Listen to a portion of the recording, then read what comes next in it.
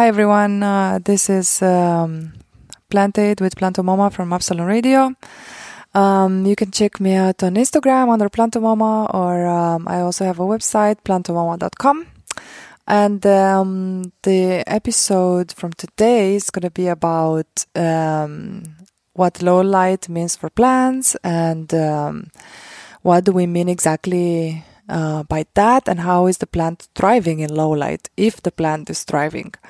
And there's actually I have experience with thinking a lot of what plants I could have in my bathroom a couple of years ago when I didn't know anything about plants. Starting from this, I wanted to talk a little bit about what low light means for plants, and whether we can have them in closed environments without windows at all. Because I've also been getting a lot of messages on my Instagram page, and there's a lot of people asking if they can have, whether it's possible for them to have plants in their bathrooms without windows. So we all know that it is possible to have plants in your bathrooms with windows, because especially the tropical plants that enjoy humidity and humid environments. But unfortunately, there's no way to go around it. You cannot do this. You cannot have plants, unfortunately, in the bathroom.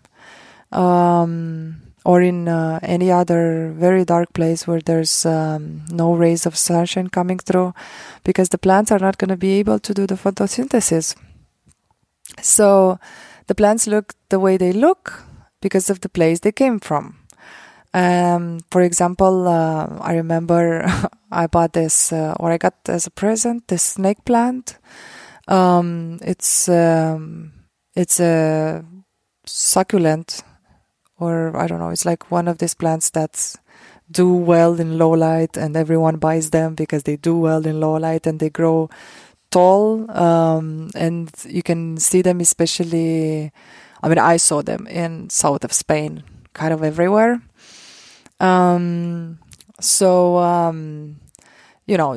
Because I found out that they're tolerant of low light, and I really wanted to have to make my bathroom green. I obviously killed some because you can think about it as some sort of experiment that I did, but it doesn't work.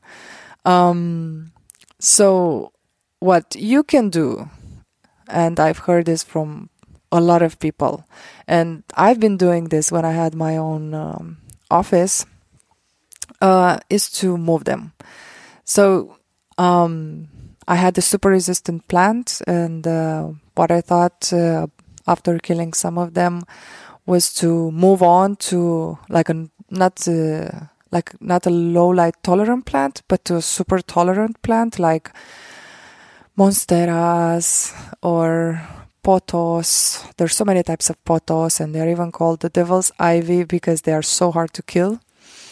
So I would have them for 3 months in the bathroom, and then a month or 2 months outside until they would kind of recharge.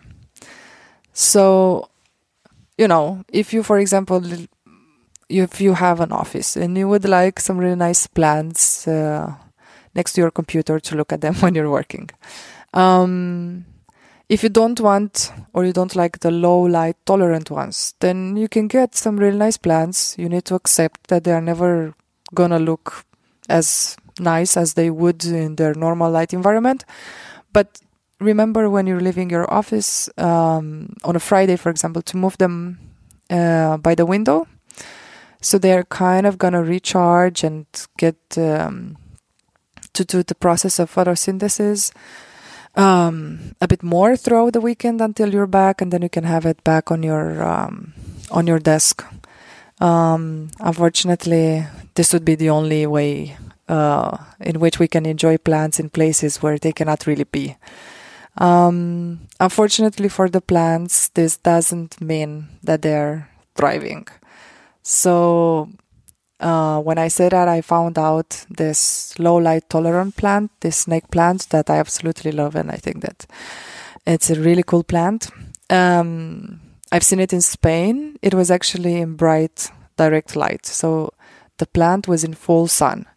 But it's because it's also tolerant of low light. It's been advertised everywhere that we can have it in dark places, so people kind of spread this rumor around that, yeah, it's okay, you can get these plants and you can have them in a dark corner if you need them.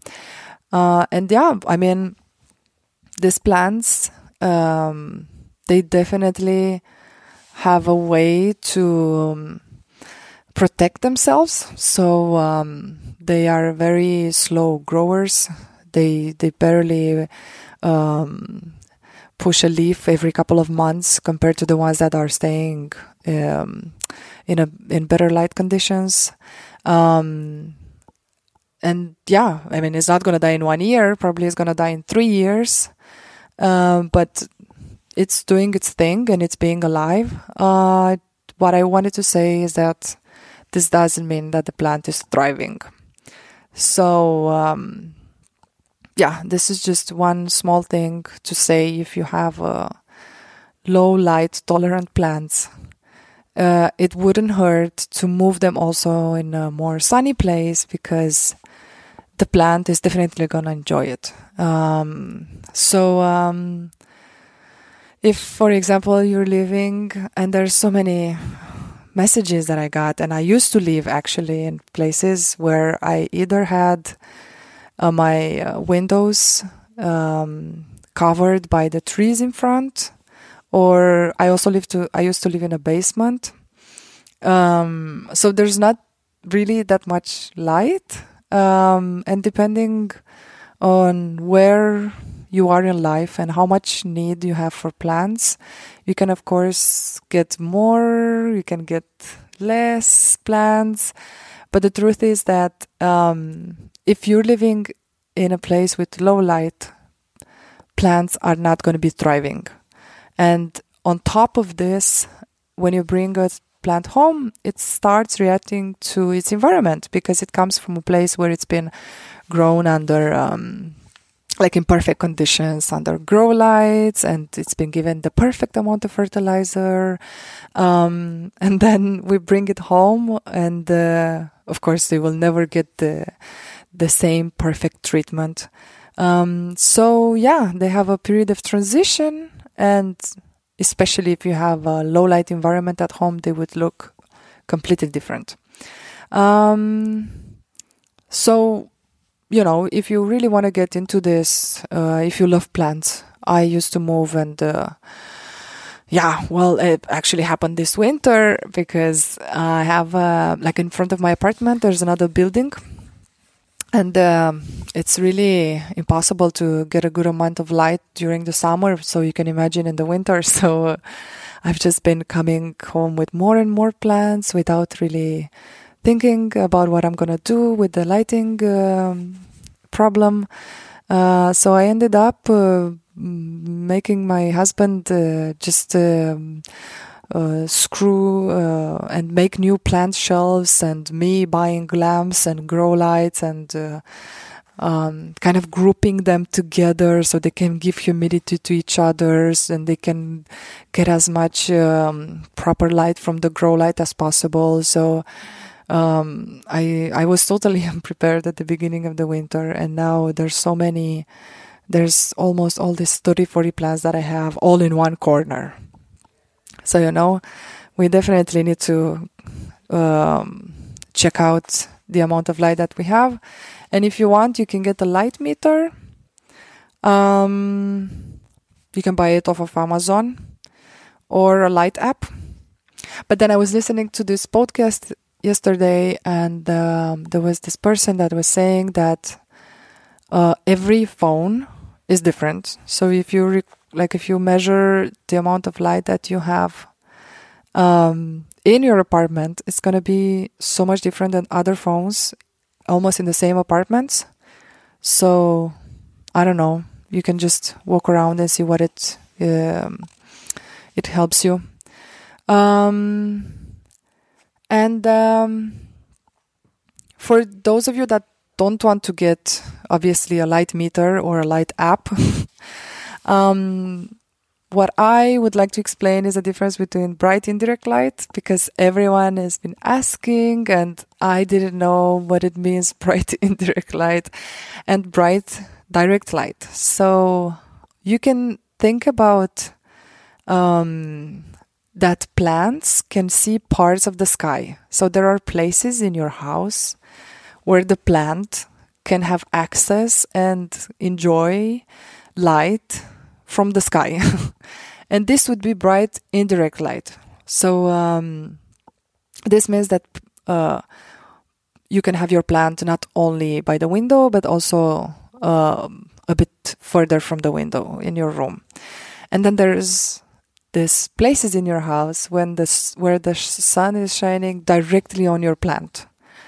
If the sun brings light and also gets filtered through the window, and it gets directly on your plant, then this is what we call bright direct light. And I obviously didn't know anything about this, and I got this calathea. If you've heard, they are such drama queens. Everyone has been complaining about them, not this winter, but like in general. So I got this calathea as a present, and my husband, I was at work, and then he thought that plants can just stay in the sun, that it doesn't matter. He didn't know about bright indirect light and bright direct light. So he moved this calathea, which it's a tropical plant and kind of likes bright indirect light because the sun is too strong for its thin leaves.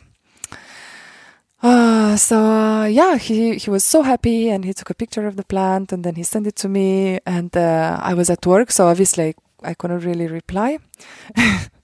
And then when I got home, the plant was, I don't know, maybe 40% burned. Like half of the plant was not there anymore. And I found myself in this situation in which I really I was grateful for the care and the fact that my husband really thought and showed some interest in my plants. But then at the same time, I also didn't want to have a lesson for him, because my plant was actually half burned. So I didn't say anything. I was just asking very nicely to text me before he's moving the plants. So this is just, a lesson. Please check how much sun the plant can tolerate. So if the plant can see pockets of the sky, that's bright indirect light. So if you don't have windows, you don't have plants. But there's also some hacks, as I said. You can rotate them, take some very resistant plants, low light tolerant plants, have them here and there. It's also nice to kind of redecorate once in a while. Succulents and cacti, they are out of the question. Don't do this. They just need a lot of light, and they are gonna look not so good. Of course, you can do this. No one is judging, but try to take plants that don't need bright direct light in a bathroom with no windows. That plant is not gonna look good. Another hack would be to get a grow light. As I said, that I got this winter. It's not so expensive. That's the good side. The bad side is that it gives either a purple or a red light. So it kind of, I don't know, it doesn't look good for the eye. So what you can do in your bathroom, for example, you can have one of these grow lights and only on in the nighttime when you're sleeping, and then off again when you wake up, because you ideally would be to have the grow lights on for 10 to 12 hours, maybe 10 hours. So you can just, turn it on before you go to sleep. And then the plant is getting energy and the good light. And you're not supposed to stay in this purple light if it bothers you. And then you can turn it off when you're waking up. So this is what I've heard that some people do. I never tried it, but I think it's a great idea. So some of some examples of low light tolerant plants would be the ZZ plants. They are everywhere. In every single video, if you type low light tolerant plants, IKEA sells them. They are I don't know how to explain how they look like, because they just have these long stems. They grow very, very slow. No wonder why. And they have this oval leaves.